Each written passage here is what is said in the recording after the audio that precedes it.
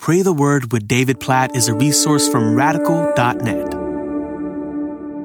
1 Corinthians chapter 15, verse 58. Therefore, my beloved brothers, be steadfast, immovable, always abounding in the work of the Lord, knowing that in the Lord your labor is not in vain. I love this verse. I love this chapter, 1 Corinthians 15, a glorious picture of the resurrection of Jesus, and not just his resurrection, but the resurrection of all who trust in him. This whole chapter is just filled with hope, with joy over the reality of our resurrection bodies, that when we die, when Jesus returns, he's going to resurrect our bodies to be like his body. And when you get to the end of this chapter, you see just triumphant proclamation about death being swallowed up in victory, death having no more sting. The sting of death is sin, the power of sin is the law, but thanks be to God, he gives us victory through our Lord Jesus Christ.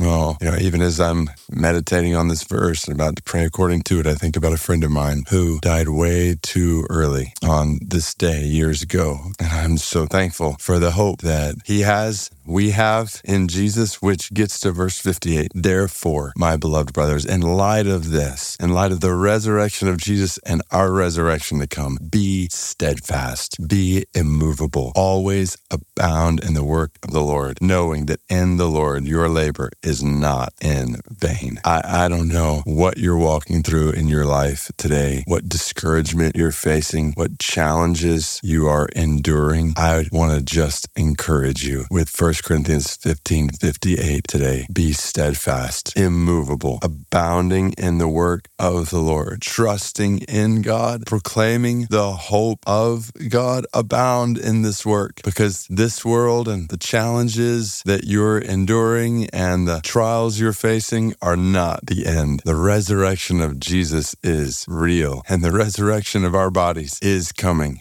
For those of you who are walking through physical challenges right now, including some who are really, really close to me, be encouraged today that this physical body will one day be raised to life, and heart struggles and cancer diagnoses and tumors will not have the last word. Jesus will have the last word. Your faith and your labor in the Lord is not in vain. So God, I pray this over every single person listening right now that knows you, Jesus, that you would help them, help us to be steadfast in faith, trust you today, to be immovable, to abound today in your work, wherever you have called us to live and work. God, help us to trust in you and to point others to you, to be disciples who are making disciples. Help us to abound in your work, knowing that in you, our labor, our faith is never, ever, ever in vain, that we live and we work and we will die in hope, with rock solid, confident hope that you will raise us up to be with you, resurrected bodies like Jesus, and specifically that one day soon, 1 Corinthians 15, verse 52, the trumpet will sound and the dead will be raised, and this perishable body will put on imperishable, and this mortal body will put on immortality, and all of this saying will come to pass. That death has no sting, death has no victory. You have given us the victory through our Lord Jesus Christ. And God, we pray for people who don't know this victory. God, we pray for the spread of the hope of the resurrected King Jesus to all the peoples of the world. God, today we pray for the Hunan Yumian people of East Asia, hundreds of thousands strong, among whom there are no known followers of Jesus, nobody who knows the good news of resurrection in Jesus. God, we pray for the spread of the gospel for the Hunan Yumian people. Please bring it about for them and for all the peoples of the world, that they might know the power of your resurrection, of eternal life with you. God, cause laborers to go and abound in work among these people groups in the world, so that they might know 1 Corinthians 15. In Jesus' name we pray all of this according to your word with hope. Amen.